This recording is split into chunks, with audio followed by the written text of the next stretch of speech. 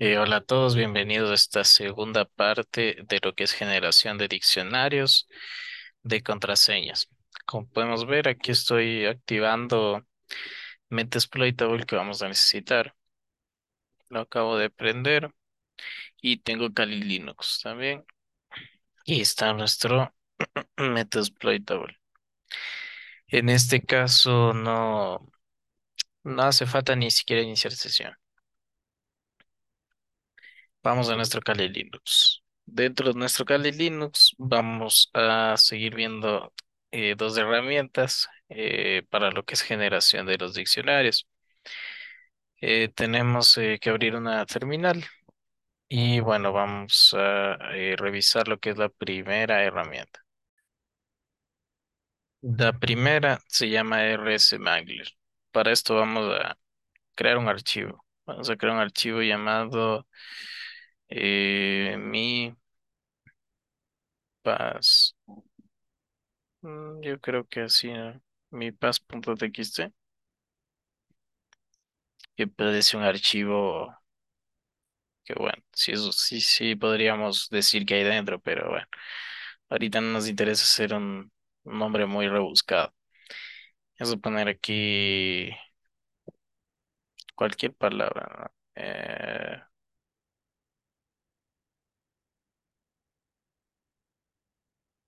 Un año por ahí. Ya.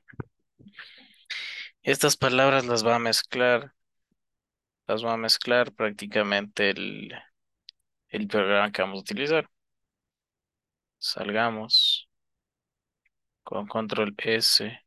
Guardamos y control X salimos. Y vamos a utilizar RSmangler. Aquí yo tengo lo que es comando anterior. Y aquí vamos a utilizar los nuevos TXTs. O sea, tenemos -F, el comando de predeterminado prácticamente. Y utilizamos mi pass.txt. Ahí se pone ya en blanco, que es el que acabamos de crear.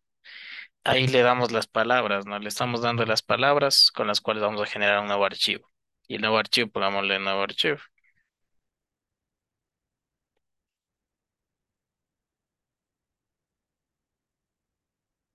Listo. Solo ejecutamos y bueno, no hay que inicializar a RSmangler, solo ya se inicializa solo, ¿no? Podemos ver que el Linux ya está trabajando y listo, no nos da mensajes de error. Solo volvemos a darle nano, mi paz. Ah, no, este es el que se generó, ¿no? Este que se generó, le voy a dar control X para salir y queremos darle nano, nuevo archivo, nuevo archivo.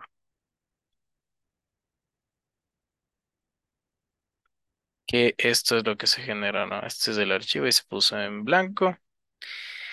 Y aquí está, ¿no? Esto es lo bueno. Tenemos muchas combinaciones de esas palabras, ¿no? Que yo las puse ahorita aleatoriamente. Esta visión 1990, hay de todo, ¿no? Y este diccionario ya, por ejemplo, si es que este fuera un archivo que nosotros pudimos extraer de algún usuario, obviamente nos sirve bastante, ¿no? O sea, aquí ya podríamos tener una combinación de contraseña. Por eso es bueno tener buenas contraseñas, porque uno puede ver aquí que ya crear varias mezclas de contraseñas no es difícil. Entonces aquí tenemos el archivo, control X algo y listo. Esto es de lo que es RSmangler. Y bueno, por último vamos a utilizar este comando y vamos a ponerle info aquí. Y esta es nuestra segunda herramienta que igual no hace falta inicializarla, es fácil de usar. ¿Qué estamos haciendo? Aquí le estoy dando la dirección IP a esta herramienta CEWL, así se llama. Le estoy dando la dirección IP de que del Metasploitable que activamos, igual en VirtualBox. Aquí se le puede dar otra página web, etcétera, ¿no? -W y info es solo el nombre del archivo que yo quiero que se guarde la información. Y aquí va a escala, esta es la escala, ¿no?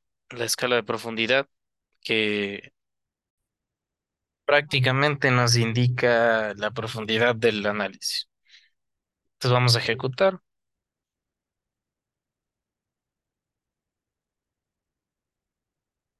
ejecutamos,